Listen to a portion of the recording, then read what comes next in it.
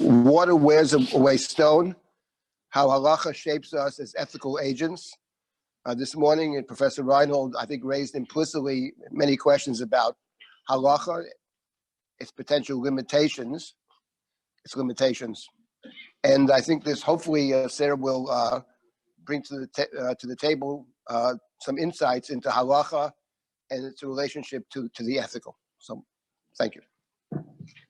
Good afternoon, everybody. Happy Hanukkah. I'm so glad that all of you think that what you should definitely do with your Hanukkah is study some philosophy. Seems to make a lot of cultural sense. Anyway, okay. So today we've really been spending our time thinking about halakhah and ethics, mostly as two systems that interact with each other in lots of complicated and interesting ways. And we've been asking, especially in the last year, and I predict we'll be asking in the next one, how these two systems relate to each other. When do they conflict? When do they match up? What does it mean to us that they conflict? What does it mean to us that sometimes they seem to match up? And I think these are really valuable and important questions for us to be asking. But in this year, we're actually going to focus instead on something really different. We're going to focus on how halakhah, how practicing the things that halakhah asks us to do can shape us as human beings, what kind of ethical effects those practices might have on us as people. So for those of you who were in the last year, we're going to spend the next hour and 20 minutes or so assuming that Leibovitz was wrong. Okay? So we're just going to enter into that world. We're going to explore what it's like.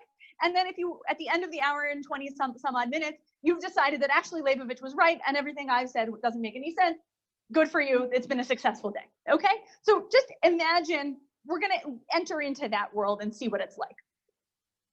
So over the history of Jewish thought, there have been lots of different ways of thinking about how how halakhah might shape us as ethical agents.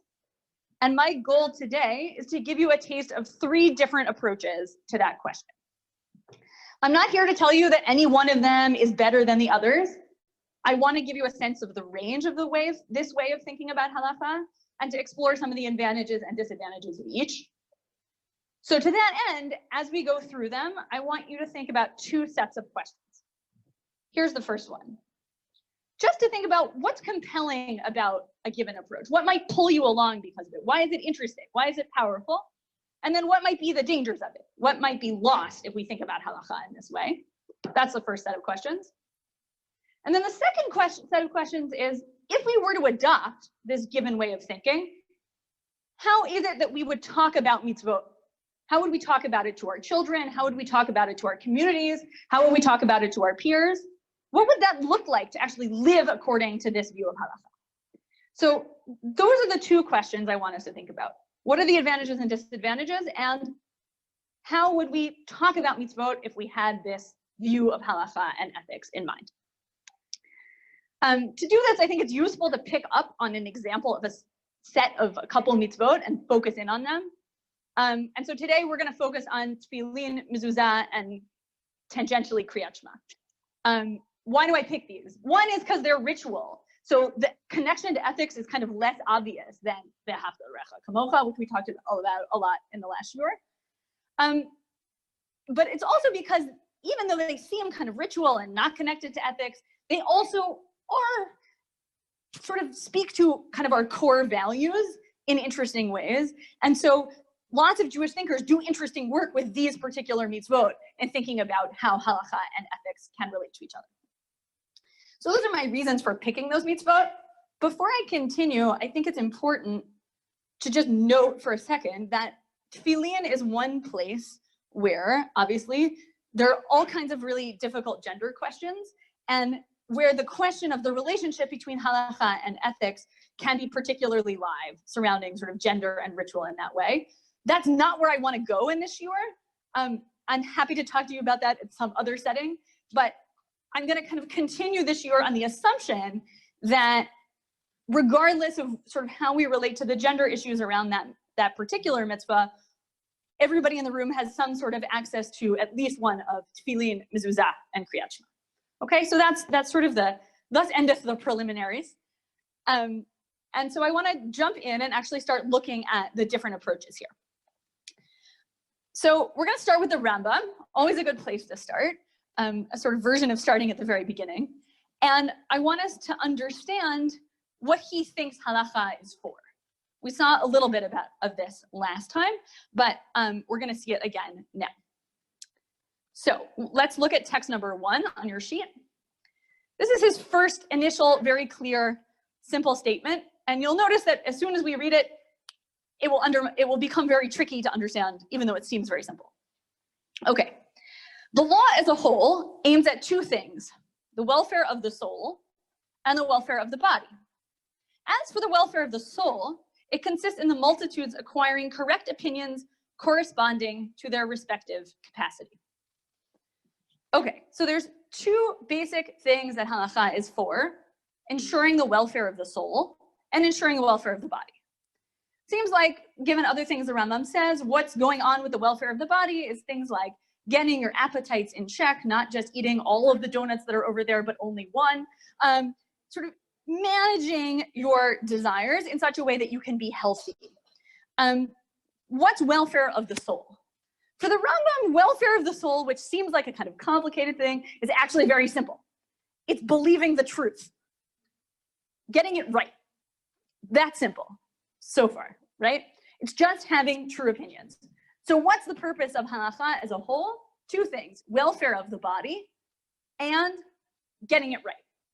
Understanding what's true and really believing what's true. Okay, so if we just have that picture of Halakhah, it's not so obvious how that relates to ethics. Maybe it's just like trying to convince you of like 2 + 2 is 4. That doesn't seem like it has an obvious ethical balance. But that's a kind of deception. The Rambam really believes that there's something wrong, not in the sense of not true, but wrong in the sense of not moral or bad or corruptive about thinking things that are false. That can be a kind of counterintuitive notion, I think, in our culture, where it seems like just to be wrong about something, you know, to be wrong about where the A train goes is not morally bad. It's just, you just didn't get it. But for the Rambam, there's something kind of corruptive deep down that if you think something false, you're just going to be off track, kind of permanently. So you can see how he's going to sort of flesh this out a little bit more in the next passage, which is from just a few chapters later. This is text number 2. Every commandment from among these 613 commandments exists either with a view to communicating a correct opinion, or to putting an end to an unhealthy opinion, or to communicating a rule of justice, or to warding off an injustice, or to endowing men with a noble moral quality, or to warn them against an evil moral quality. Okay, stop. Here's a problem. In the first text, he says there are 2 purposes. Now there are many more than 2. Nice long list, right? It seems to things have moved. This is one of the places where you can see that the Rambam thinks that to have welfare of the soul, i.e. to have true opinions, you need all kinds of other complicated things. You need, among them, noble moral qualities, or at least it's connected to having these noble moral qualities, and not having all kinds of evil moral qualities. This is a version of the idea that believing something wrong is actually corruptive. In order to have, and I think the relationship kind of goes both ways. It's both that if you believe true things, you'll be better, and in order to be better, you need to believe true things. Okay, so this is a sort of more rich picture of what welfare of the soul is. It includes having all kinds of good moral qualities that then allow us to kind of recognize the truth and hold on to it once we get it. Right? Because it might be you believe the truth and then actually you get strayed away by all kinds of other things. And these noble moral qualities, one of the things they do is they give you the power to kind of grab onto it and stick with it. Make sense? So far, so good? Okay. So now the question is, what does all of this have to do with mitzvot anyway? Maybe actually all I need to really believe the truth is to just be in the right philosophy seminar. And everybody sits down and the professor comes and tells them the truth and they really believe it and off they go. And like, who cares about all these like ritual things that it seems like I have to do? The Rambam thinks that people are much trickier than that, and they require kind of much more constant reinforcement of their right beliefs. It's not just that we can come to some conclusion in a classroom and then go out in the world and totally be like on the right track. We need consistent reinforcement. We're fickle and we change our minds. So we need something that's going to help keep us on track. So he gives lots of different things that help keep us on track, but as I said, the one we're going to focus on is Tefillin, Mezuzah, and Kriyat Shema. So let's look at number 3. Text number 3 comes from a section in the guide where he enumerates, I believe it's 14 different categories of mitzvot and their various purposes. And the one we're going to focus on is the one where he talks about the mitzvot that he, in the Mishnah Torah, just in his sort of legal code, describes as Sefer Ahava, the section that's about love. That should already tell you where he's going about these things. And so this is the section that we're reading, his little explanation of those mitzvot. So here's text number 3. The commandments we have enumerated in the Book of Love. All of them have manifest reasons and evident causes. Okay, if you were to give a description of the mitzvot that you think make the most rational sense, would tefillin be on your list? It would not be on mine. It's very weird, right? It's weird looking, it's like bizarre. All right, all of them have manifest reasons and evident causes. It's very clear, says the Rambam. This means it's not as clear as you think. Anytime philosophers say it's very clear, that's a good hint that it's not clear at all. All right, I mean that the end of these actions pertaining to the divine service is a constant commemoration of God, to love him and the fear of him, the obligatory observance of the commandments in general, and the bringing about of such belief concerning him. Notice that those are 2 things. Obligatory observance of the commandments, I would say, in order to facilitate the bringing about of such belief concerning him, may he be exalted, it's the Rambam, as is necessary for everyone professing the law. Those commandments are prayer, the recital of Shema, the blessing of food, and what is connected with it, the blessing of priests, phylacteries, i.e. tefillin, word only ever used to translate tefillin and therefore not very helpful to anyone, the inscription on the posts of houses and on the gates, acquiring a book of the Torah, and reading it at certain times. All these are actions that bring about useful opinions. So here, the purpose of these mitzvot is to inculcate a set of beliefs about God, for the Rambam, mostly the unity of God, although all kinds of other things too, that help us get on the right track. In the process of doing so, though, it's not just I have to believe that God is one, right? That I could probably learn in a philosophy seminar, and maybe I could internalize it for the Rambam. But I'm certainly not going to love that one abstract God unless I'm sort of inculcated and helped to do that. And he thinks that ritual is one of the main ways that that can happen. So just to sort of take a step back and sum up, for the Rambam, it seems like the main goal of rituals, especially Kriyat Shema and its sort of various attendant other similar mitzvot like tefillin, are designed to help us get the right theological opinions and then have the kind of fortitude to really hold on to them. So they teach us the right thing and then they help us remember and stick to them. And maybe then out of that grows a certain kind of version of love of the abstract God that the Rambam is excited about. Okay, I'd like to take the next 2 to 3 minutes and have you just turn to the person next to you and think about what you make of this account. Does it seem compelling to you? Does it seem crazy? Does it seem to match with your experience of performing these various mitzvot? And just explore what you think of this picture. And if you have time, think about what it would actually look like to sort of really adopt it and what kinds of things how you would talk about mitzvot or teach about mitzvot if you really believed what the Rambam thinks. Okay, does that sound clear? Go for it. 2 minutes, 3 minutes maybe. Everyone. All right, let's hear from just a couple of tables what you thought of this approach, whether it seems compelling to you, confusing, good, bad. Where are we?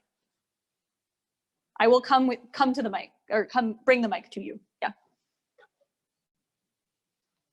People love this, hate this.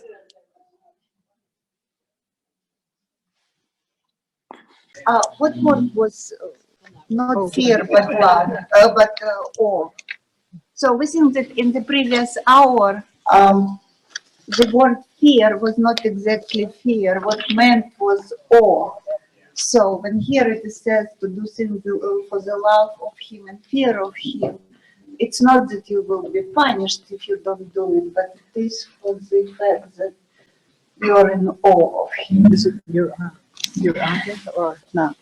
So he's writing in Arabic, but it seems like the best analog is ira. Yeah, this is what Dina said. And another thing, so what we decided that psychologically it is very true.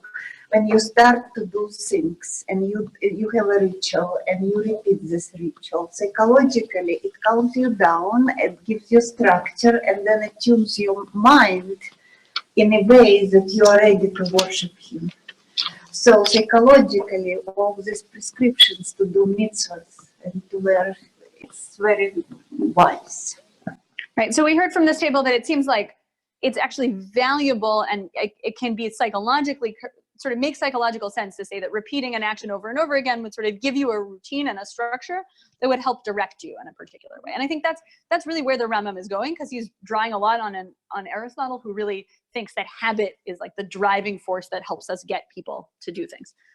Back here. Yeah, but in the translation we have here, bringing about such belief, I find very difficult. Shema maybe, but why putting on tefillin doesn't, unless you're thinking about what's in the tefillin.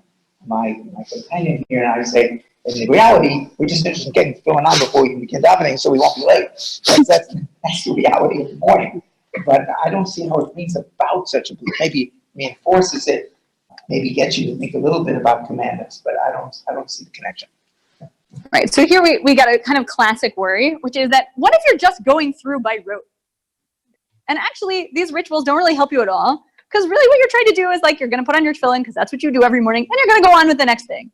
And you don't think so much about like what these are all supposed to mean, or the unity of God, or all those things. You're exhausted and you just want to get on to the next part of your day. I think sometimes when we talk about these things in Jewish context, we can think about that worry as not being a really serious problem. But I want us to actually investigate the possibility that it's a really serious problem, because it means that the thing that's supposed to be like kind of the central religious tool that we have for getting us to where we want to go isn't working. That should disturb us, I think, if that's really true. And so again, I think the Rambam has very high expectations of what we're going to get out of these rituals, and also a tremendous amount of confidence that we will actually get it, at least for most people. And that, I think, may not be the case, and it may not be our experience of what actually performing these rituals is really like. So I want us to actually take seriously the possibility that this account doesn't quite work as well sort of on the ground as the Rambam says it might. And just put a pin in that, because hopefully if we have time at the end, we'll kind of come back to that worry in the Rambam and what we might do about it. Good? Okay. Can we get one more? I thought I saw another hand. Yeah.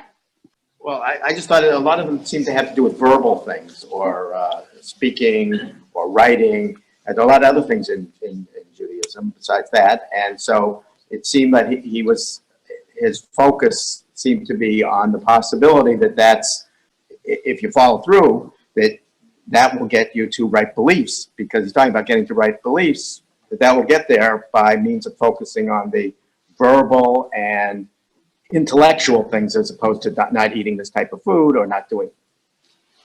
Right. So it seems like part of the reason that he thinks that Kriyat Shema say can get us to believe certain things is that if you say a formula over and over and over again, you may start to really believe it. So it's worth running this same objection we heard from over here on this point. Is it really true that if you say the same thing over and over and over again, you really believe it?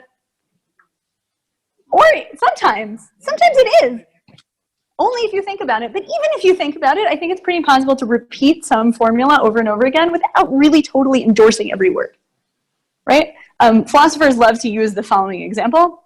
When you call someone that you really care about, and you're talking to them on the phone about, like, you know, who's going to pick up what from the grocery store, and you say, "Goodbye, I love you." Is that like a heartfelt, like deep, "Oh my goodness, I love you so much"? No, it's just what you say. The danger is that Kriyat Shema becomes just what you say, right? So that's the kind of deep nature of the problem. That's the thing we have to be worried about. And it's, again, I want to stress, I think it's a serious worry, because the tools that we use and we spend so much time and energy trying to do may not be working if we're sort of not oriented in the right way. Yeah, last comment. I had a couple thoughts, but the one I want to bring out is that he seems to be focusing on the intellect as a way to lead to an emotional, at some point an emotional thing, like love. To me, it's an emotional thing. But he's talking in this third section really about opinions, and it seems to be the main aim of I guess, training your mind to have the opinions. Once you have those opinions, you can, and you do those things, then you might end up with an emotional result. But I think the way a lot of our rabbis and teachers are aiming nowadays is the reverse order, which I think is, which my experience is working. So I'm interested in finding out more about this. Okay, that's a great place to close. So the Rambam really does believe that the intellect comes first, and whatever happens with the emotions should follow the intellect. He is of that medieval school that's worried about anything that's not driven by the intellect.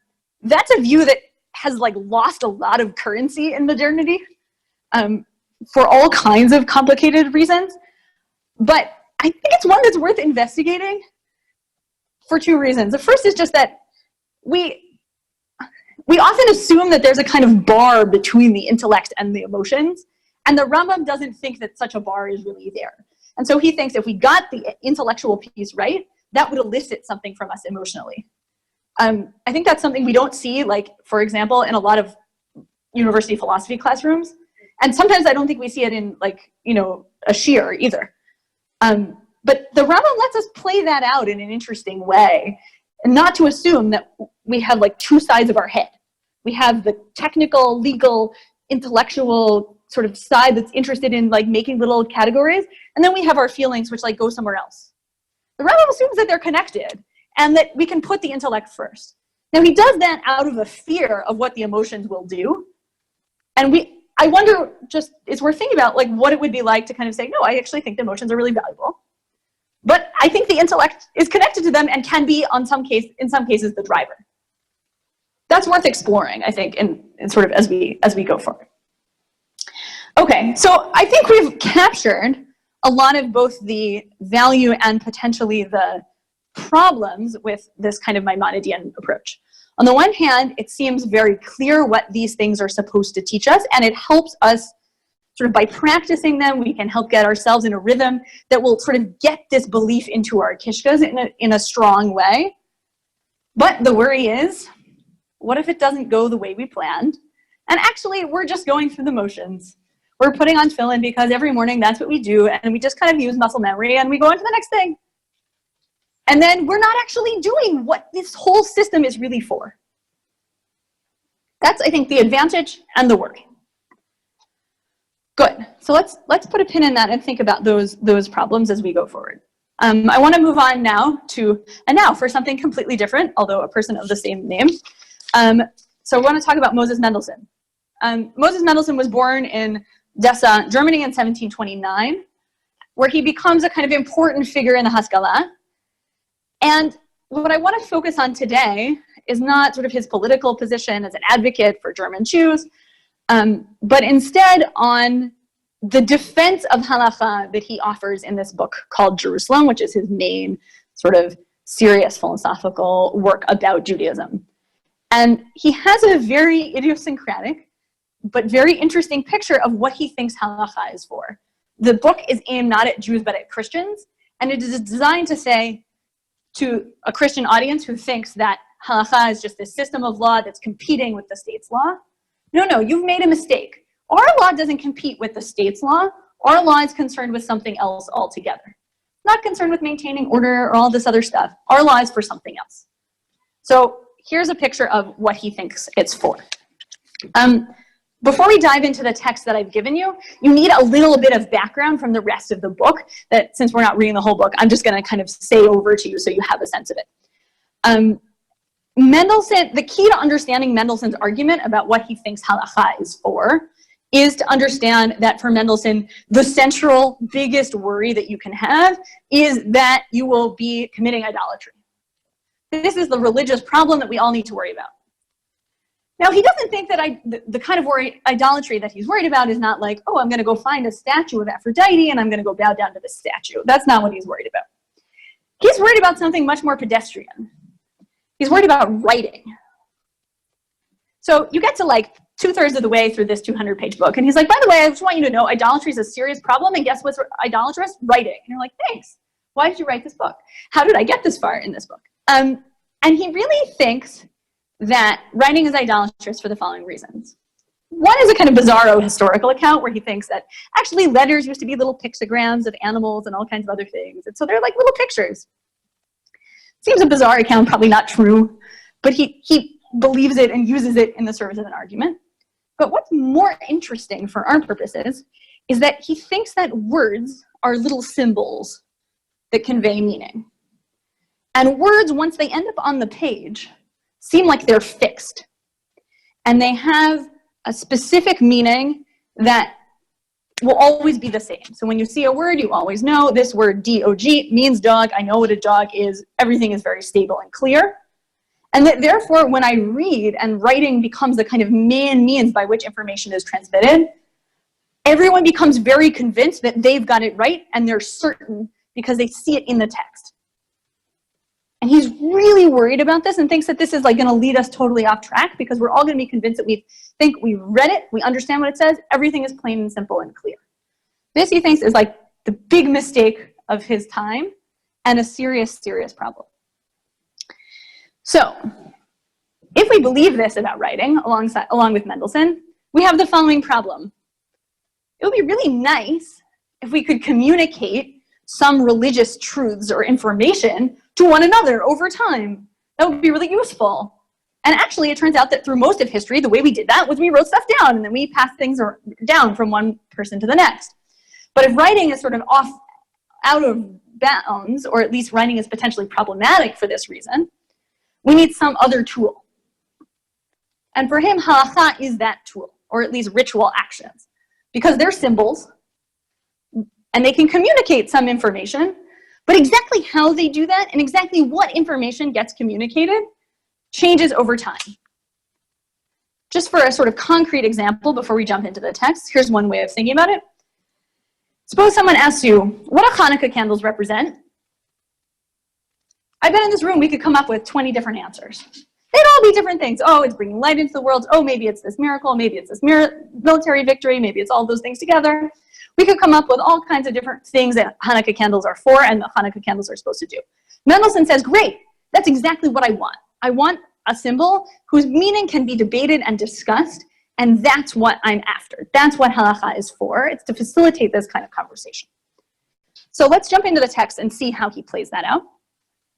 We'll look now at text number 4. Here he's going to sort of state the problem about trying to preserve religious ideas without writing. How difficult it is to preserve the abstract ideas of religion among men by means of permanent signs, i.e. writing, assuming now that statues and pictures are kind of obviously out of bounds. Images and hieroglyphics lead to superstition and idolatry, right? That seems obvious. We think that the statue is God, big problem. And our alphabetical script makes man too speculative. It displays a symbolic knowledge of things and their relations too openly on the surface, and it spares us the effort of penetrating and searching and creates too wide a division between doctrine and life. So there's one other worry here. Not only will I get too confident that I know what it means, but if all I have to do to understand like what's at the core of religion is just to read the book that tells me, then basically I read the book, in my seminar, I walk out the door, that's it. And for Mendelssohn, that's not a really deep religious life because it's isolated from what you do the rest of the time. In order to remedy these defects, we're back in the text now about sort of in the middle of the paragraph, the lawgiver of this nation, i.e. the Jews, gave the ceremonial law. This is a term that he coins, and he means all of the parts of halakhah that aren't choshen and mishpat, all of the parts of halakhah that aren't about sort of civil law and interactions between sort of financial dealings and things like that. Religious and moral teachings were to be connected with men's everyday activities. The law, to be sure, did not impel them to engage in reflection. It prescribed only actions, only doing and not doing. The great aim of this constitution seems to have been, men must be impelled to perform actions and only induced to engage in reflection. So the idea here is halakhah is going to impel us to do certain things, and in the process, we will then be kind of led along to reflect about what they mean. We have to do the thing, and then we'll think about it as we go.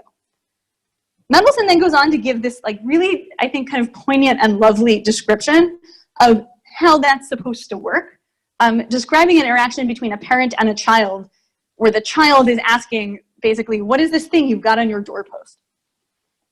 That's text number 5.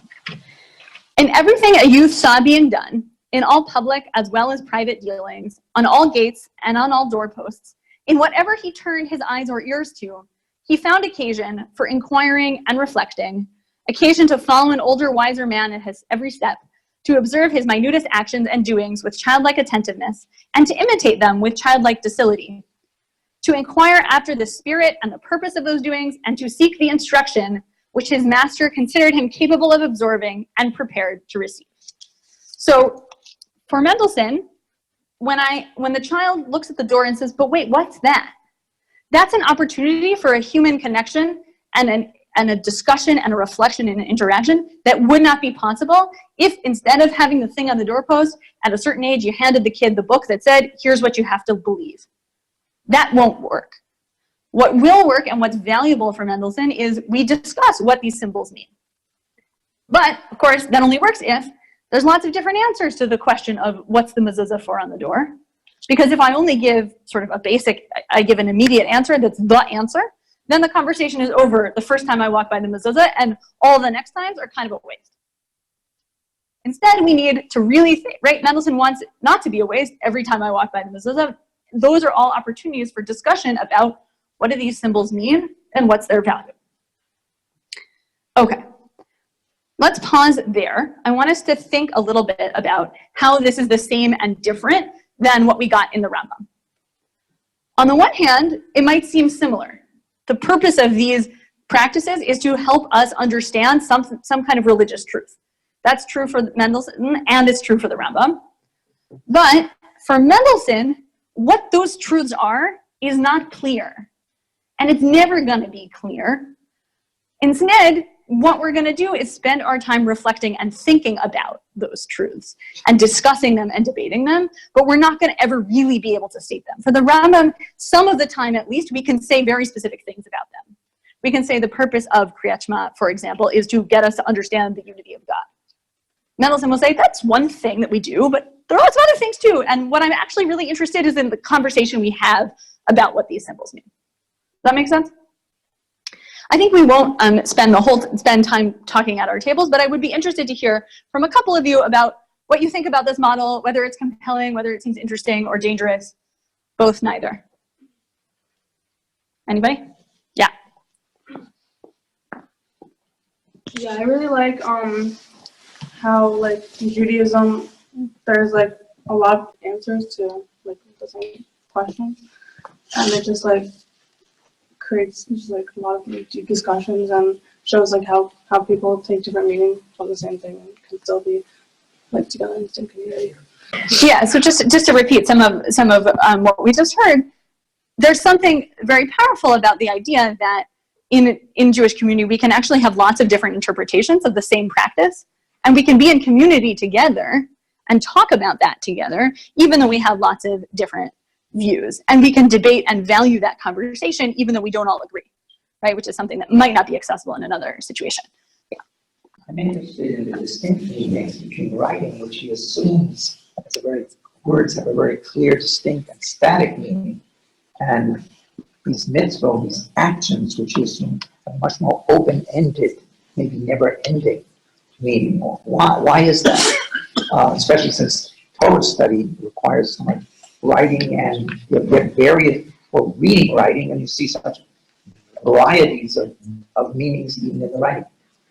Okay, that's a wonderful question. The question was, why is Mendelssohn so convinced that writing has such clear meanings and actions don't? Actions are sort of debatable, but writing is clear. Seems like actually, right, we have a rich tradition of being really confused about what lots of words means, and we debate that all the time.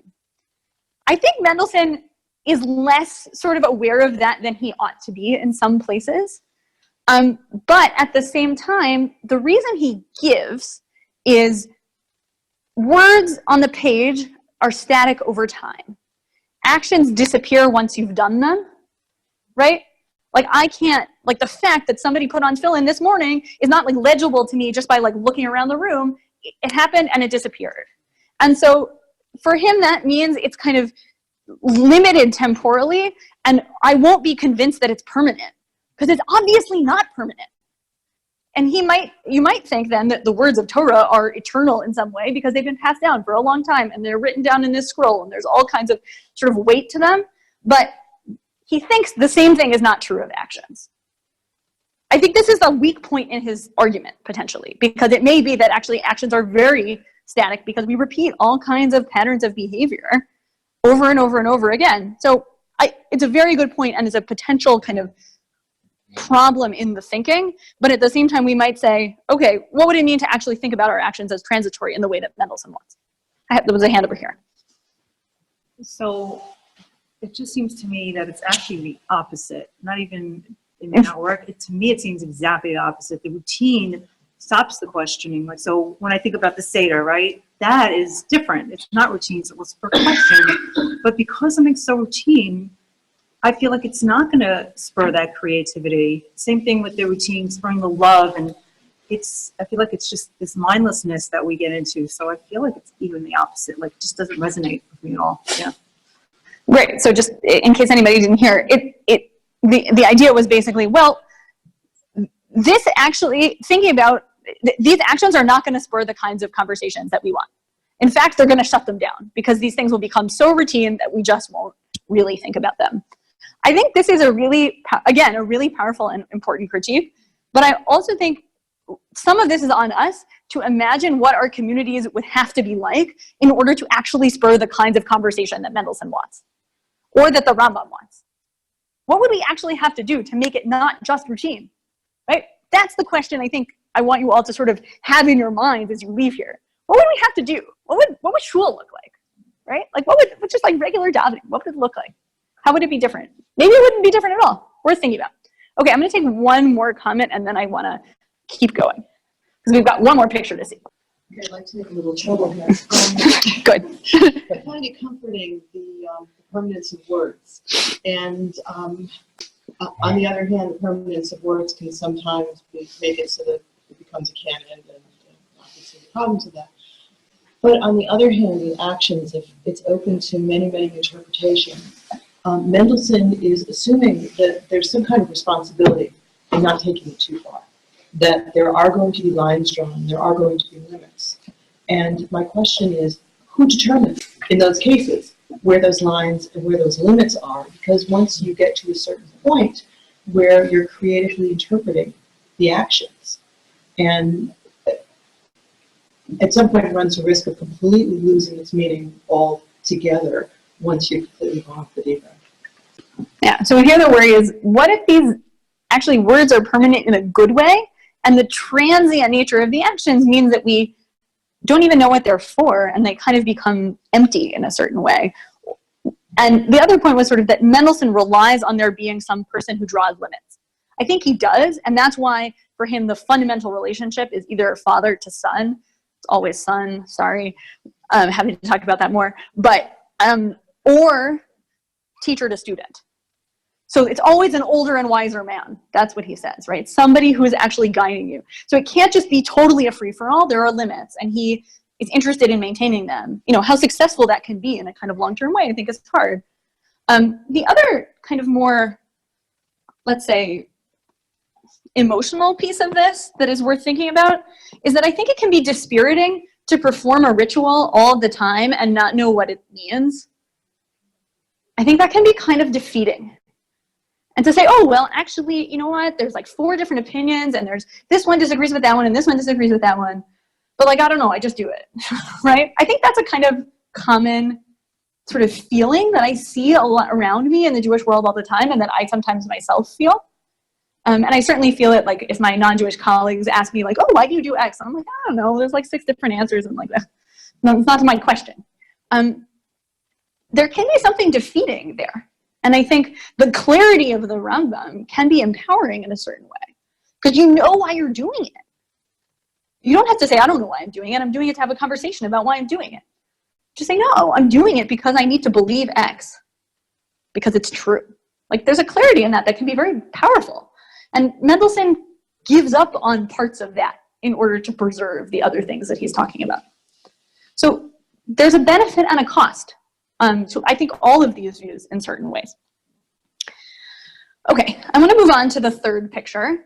And the third picture comes from this book, which I think is from 2018, by Mara Benjamin, who actually at one point learned at Drisha, and I think puts that in the acknowledgments. So just to sort of to name that. And she's written a wonderful book about what she calls maternal subjectivity, the experience of being a mother, and kind of the history of Jewish thought. It's a wide-ranging book that includes like her experience of changing her kids' diapers, and also Rosenzweig, and also Gemara.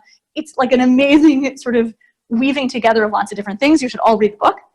But I want to talk about one particular thing that she describes at the beginning of the book.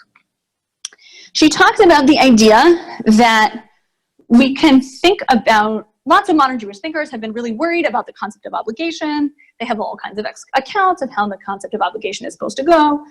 But one place they haven't looked is a place where in our everyday lives, there's lots of notions of obligation, and that is parenting. Parents have all kinds of obligations to their kids. They perform those obligations. And she thinks that's actually a very good starting place for understanding what halachic obligation is about. Which I think is like a really radical idea, and I want us to just like explore what it's like for the next few minutes. Okay, so let's start with text number 6. She's going to sort of make a comparison between obligation, and specifically the obligation of putting on tefillin, to maternal obligation. Here's text number 6. She's just going to explain how she thinks about tefillin. To be a Jew is not to be free from constraint. Rather, it is regularly to experience the movement from ignoble bondage in Egypt, avdut, to divine service, avodah. For unto me the children of Israel are servants. They are my servants whom I brought forth out of the land of Egypt. I am Hashem, your God. By wrapping oneself in tefillin, the worshiper reenacts this narrative and assents to it. So here she's saying, one of the central experiences of being a Jew is to be in service to God. And the way that I enact that, one of the ways somebody enacts that, is by the practice of putting on tefillin. The liturgical basis for placing the tefillin straps around the finger from the prophet Hosea attests that the yoke of divine service is born in love. Right? So this is, in fact, what distinguishes it between the avdut of being in Egypt and divine service, avodah. Avodat Hashem is done in love. And so then she's going to quote the verses from Hosea that sort of express this, and that are said as you put the tefillin on your finger. And I will betroth thee unto me forever. Yea, I will betroth thee unto me in righteousness and in justice and in loving kindness and in compassion. I will betroth thee unto me in faithfulness, and thou shalt know Hashem.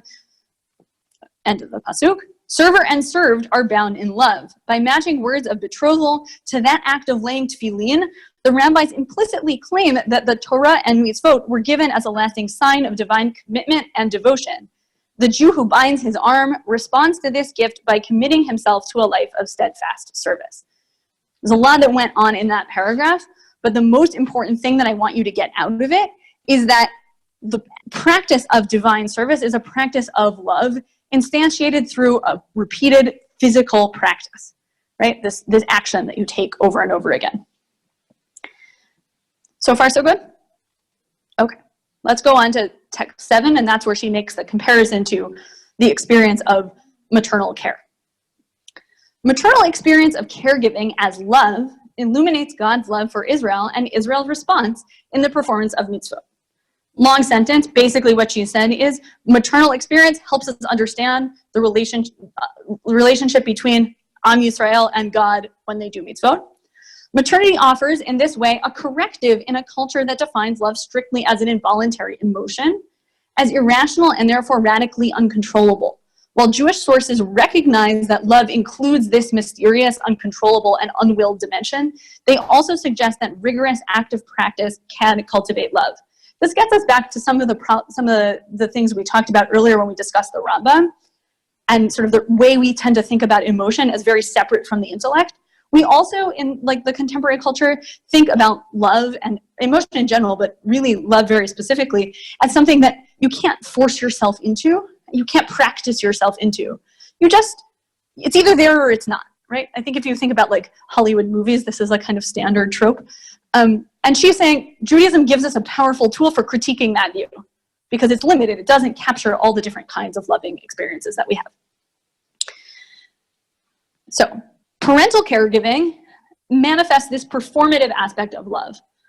Most of the time, affect state is not the key factor that drives parents to attend to their children or prevents them from doing so. Here's what she just said in philosophy E's. Affect state means just how you feel at a given time. So what she's saying is, what's the thing that drives you to feed your kids in the morning? Not that you like have some deep, warm, fuzzy feeling, but because you just have to do it. Primal, so back in the text, primal visceral love of one's child, as powerful as it can be, does not always, or perhaps even usually, tell a parent what to do vis-a-vis one's child, any more than does one's equally primal frustration or rage.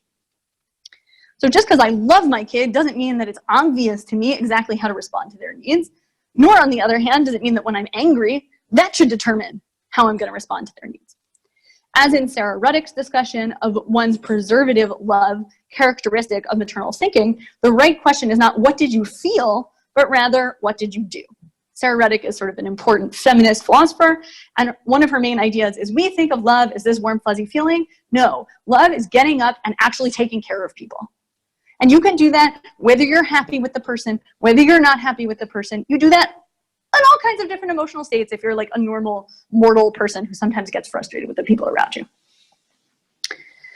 Proper human action, back in the text after the ellipsis, about half the way down through the paragraph, proper human action in daily life cannot rest or fall on enthusiasm, zeal, or intensity of feeling. Certainly one cannot rely on these feelings to keep a dependent. This is an important point, right? If you want to keep a kid alive, having a nice warm feeling for them may be very useful, but it's not going to keep them alive because actually what you have to do is give them food, right? You have to do very practical things.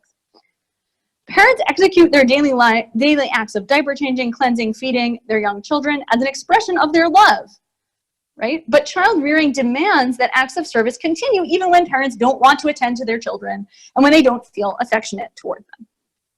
Okay, this is a picture of parental love. Now that she's given you a picture of what Jewish ritual is supposed to be and what parental love is supposed to be, now she's going to give you the comparison. Are we ready? This is the key moment. Likewise, the people of Israel are to perform mitzvot out of and as the expression of their love of God. A lot has just happened in that sentence. It's not only that the people of Israel are supposed to get themselves to the point where they love God by performing the mitzvot. The mitzvot are themselves an expression of that love. The validity of the performance does not depend on whether an individual is gripped moment to moment by a sense of gratitude or love of God. Instead, the performance becomes a means by which the action can be regulated. So it's not that I have to feel some intense love of God every time I daven. That expectation is kind of not reasonable. And as we said sort of throughout thus far, it's very hard to actually do it. But instead, it's a means by which we sort of regulate our action.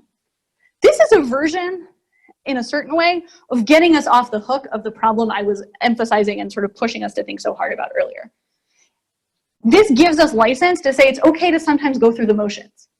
Because sometimes going through the motions can also be an expression of love. And sometimes we're going to be frustrated that we have to sit in shul. And sometimes we're going to be frustrated that, oh, now I have to do this other weird ritual again. That's okay. That's part of our relationships with all kinds of beings. And it can also be part of our relationship with God. Okay, so on this picture, she has both given us something and taken something away. She's given us the permission, as I just said, to have a relationship where some of the time we don't want to do it. Some of the time it feels really boring or difficult, and we can still be in a relationship of love with God in the ways that like someone like the Rambam wants, but we've been sort of let off the hook. That can be very comforting and powerful, and I think the kind of comparison to maternal love is in itself like really interesting and powerful. But there's a danger. And I think the danger is we let ourselves off the hook too much, right? And then we sort of like let the train go away. The other thing to think about is what is the picture of God that's being deployed here is very important. We've come a long way from the Maimonidean God, about whom we can say very little at all, to the kind of God who needs our care in some sense, right? The Maimonidean God doesn't need us to put on tefillin to care for God in some bizarre way. Mara Benjamin's picture makes it, right, on the analogy, if the person performing the ritual is analogous to the mother, who's analogous to God? The child.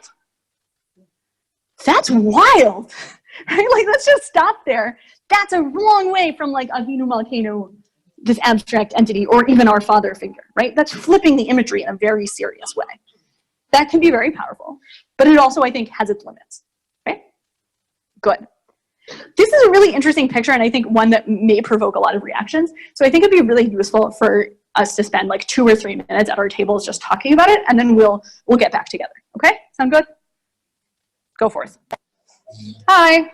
Okay. I want to hear from a couple groups about what you talked about and what do you make of this picture of Benjamin's account of sort of thinking about mitzvot as analogous to caring for young children. Anybody? No take. No one had any thoughts about comparing God to a baby. Really? Come on. All right, good.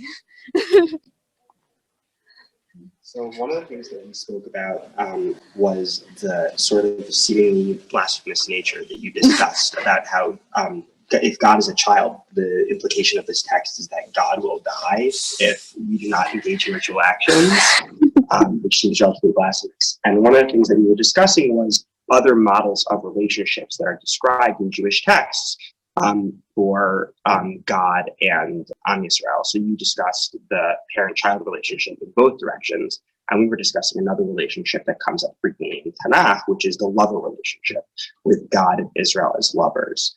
And that led us into a discussion of how this text or this understanding of actions in relationships apply to a lover relationship.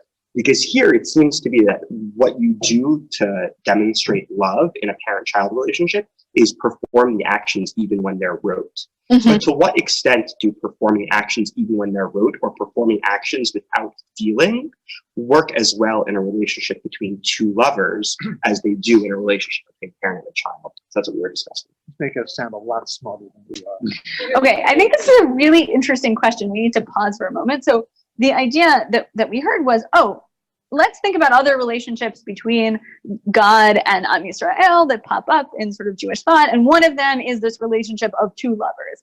What would it be like if we thought about the kind of sort of rote actions that that Mara Benjamin is describing, but we translate them not to parent-child relationships, but to love relationships? I want to take us back to the thing I said was sort of a favorite example of philosophers. You're on the phone asking what to buy at the grocery store, and you say, "Love you, bye," and hang up the phone. Is that, right? We think that that's not like some deep profession of love in the same way that maybe there were those professions at some other point. But it's not like there's something wrong with just being love you, bye. That's not a bad thing to do, right? It's just part of how we perform that we care about one another, even in a love relationship, a sort of lover relationship, I think. So again, I think there's a sort of zeitgeist that thinks that if it's not from some sincere, deep place, there's something like deeply off base.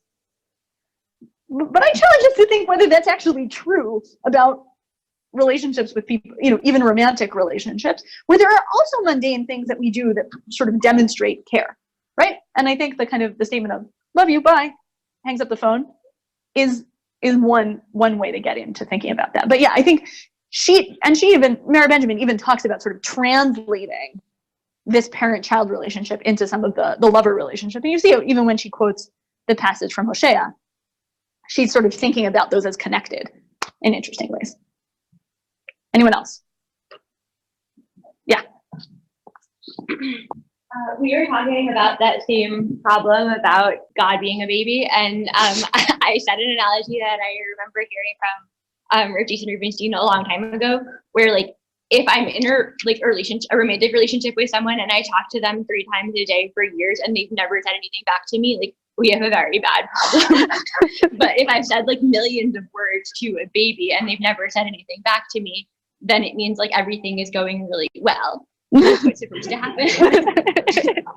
And I think that's something that like can make something like davening every day and actually feel like it's important and it's doing something useful. And that sort of falls apart if you have too many expectations of like a normal human conversation. Right. So if you think about davening as talking to God, it's a very one-sided conversation for most of us most of the time. And you might think that's a kind of messed up relationship, but actually like the way we interact with young children and babies, right, who don't speak back to us is sort of analogous to that. And I think that's a very powerful way of thinking about that. Okay. I want to just close by turning to two more texts. One from Benjamin, and then hopefully if we get to it, one from the Rambam, but that will be bonus points if we do, in part because we've already seen it once today. Okay, so here's the thing. If any of you have taken care of a baby, you know that they're very fickle, and there are things, very specific things that they love, and very specific things that they hate. And if you've taken care of more than one baby, then you will happen to know that they often like very different things, right? So, Benjamin captures this in a really beautiful passage, and she talks about the very particularized nature of the kinds of obligations we have for parental care. So this is text number 8.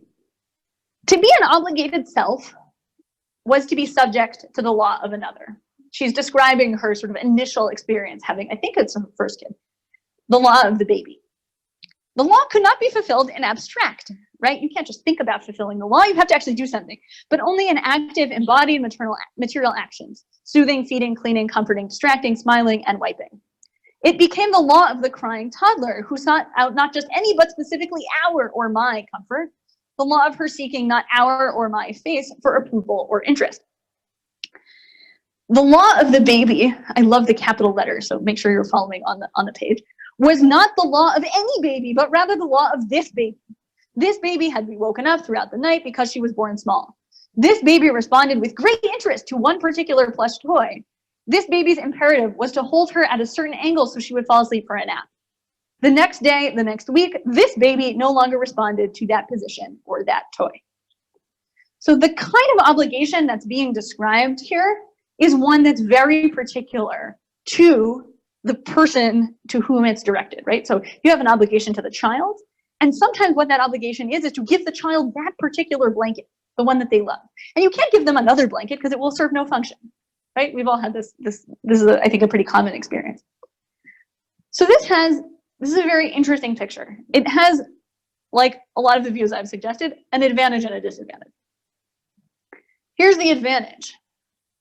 It lets us account for all kinds of specificity in halacha that would otherwise seem kind of bizarre. Why does the tefillin shel rosh have the number of boxes that it has and not one more? Because that's the way God wants it.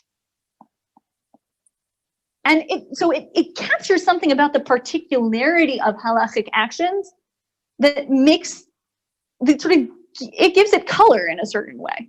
It explains why they're very specific and why it matters whether I do them at a particular time or in a particular way. It's a good analogy in that way. It matches well. On the other hand, one of the things about a relationship between two human beings, even between two human beings who are, where one of them is sort of less of a robust, independent individual, is that they have very specific features that aren't replicated when you go to another human relationship. And so it depends not only on the baby, right, the law of the baby, but there's also the law of how the parent responds to the baby. And that's a very specific relationship that's not replicated across groups of people, right? So the relationship between one parent and a child is not going to be the same as the relationship between another parent-child pair.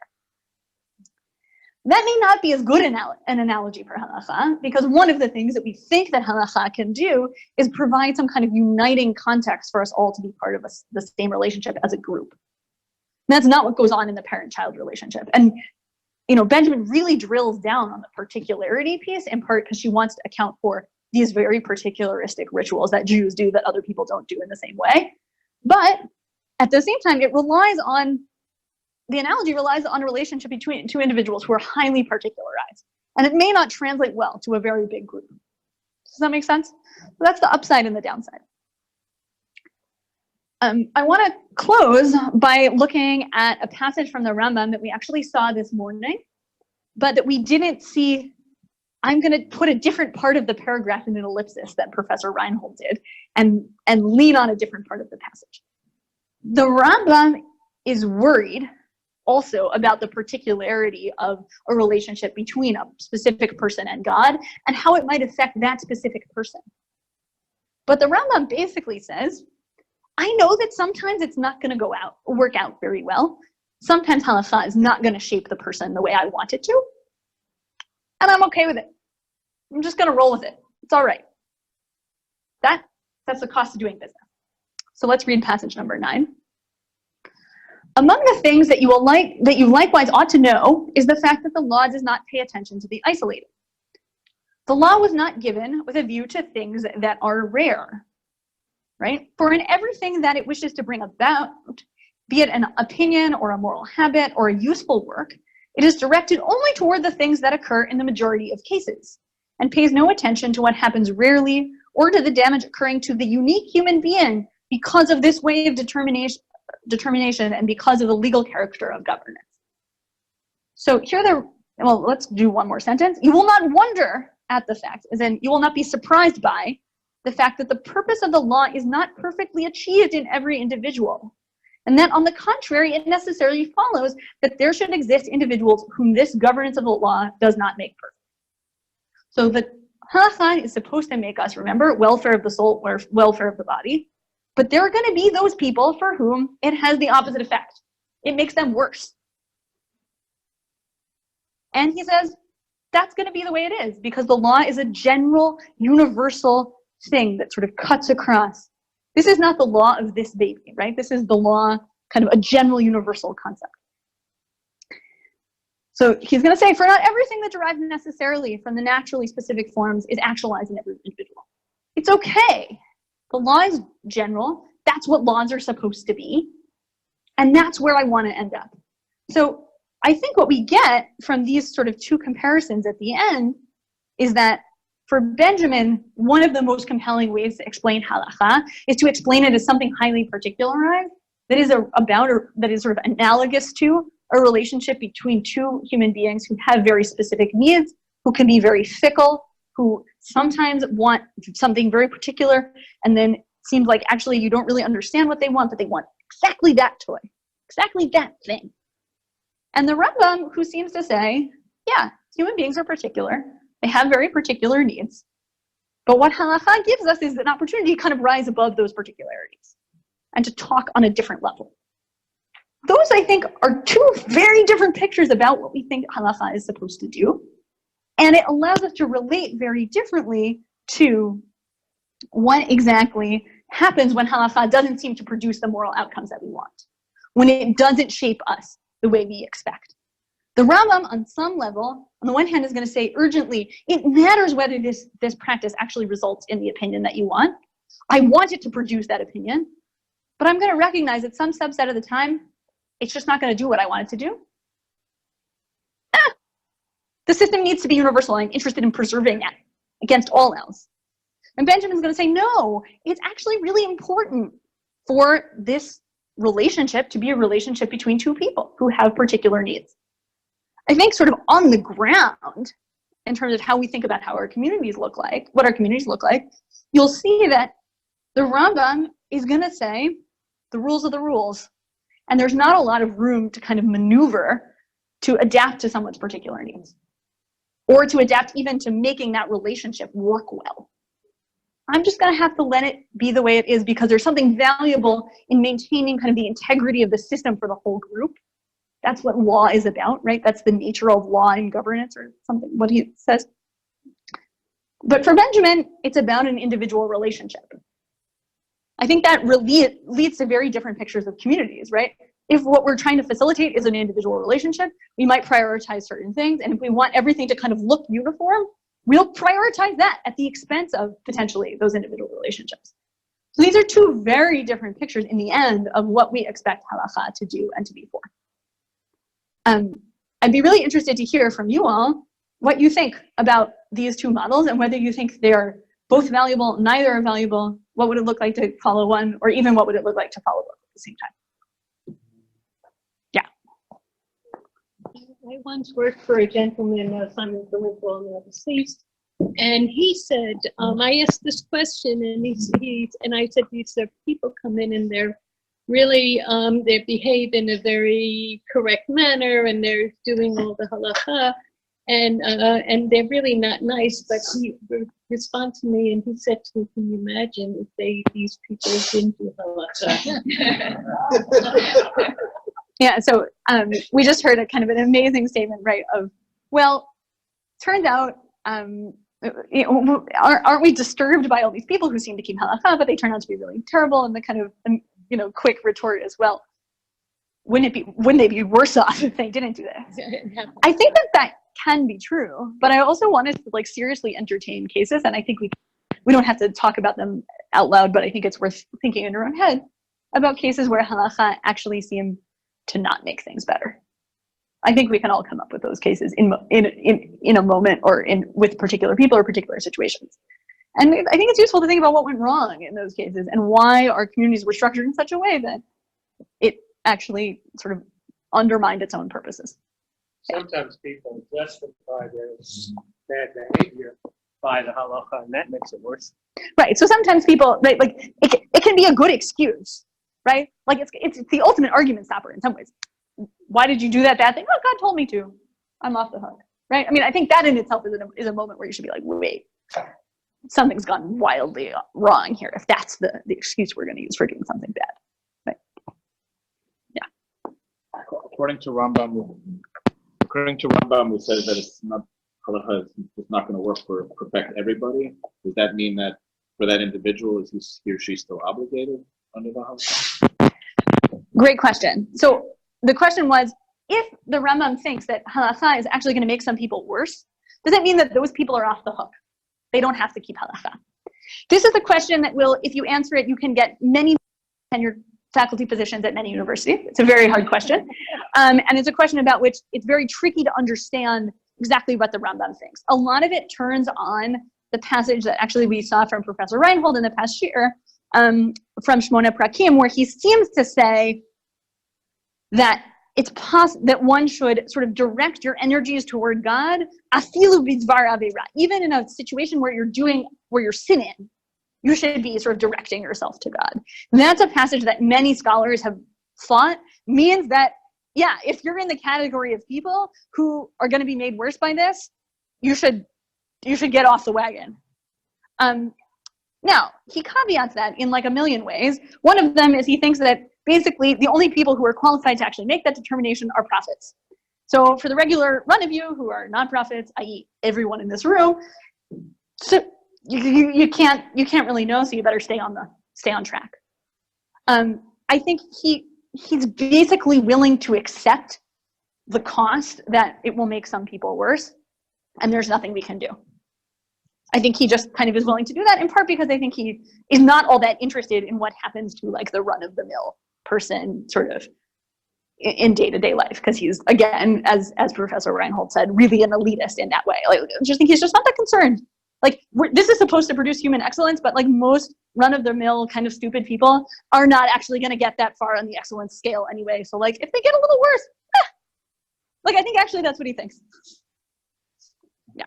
I think just working off this last question from this gentleman, the system we have gives us individuals, and not books, but individuals, rabbis, to help us grapple with these things and find solutions that are hard to find, but that's part of what their job is. And that's compassionate Judaism. So within the law. Yeah, I think one thing that is, even though I've sort of presented these as three distinct pictures, one thing that's valuable is to recognize that for all three of them, this is not something you do on your own, ever. Even for the Rambam, who's way more of a loner than all these other people. In all of the cases, the best way to understand halakhah and the best way to get out of halakhah what you're supposed to get is to do it in a group of other people, right? So for Benjamin, that's going to be thinking about your relationships of care to other people. right? Whether that be for a young child or for all kinds of other people, older parents, siblings, all kinds of different relationships that you might have. For Mendelssohn, that's going to be in a dialogue with another person. And for the Rambam, it's going to be as part of a legal community that has shared sets of practices.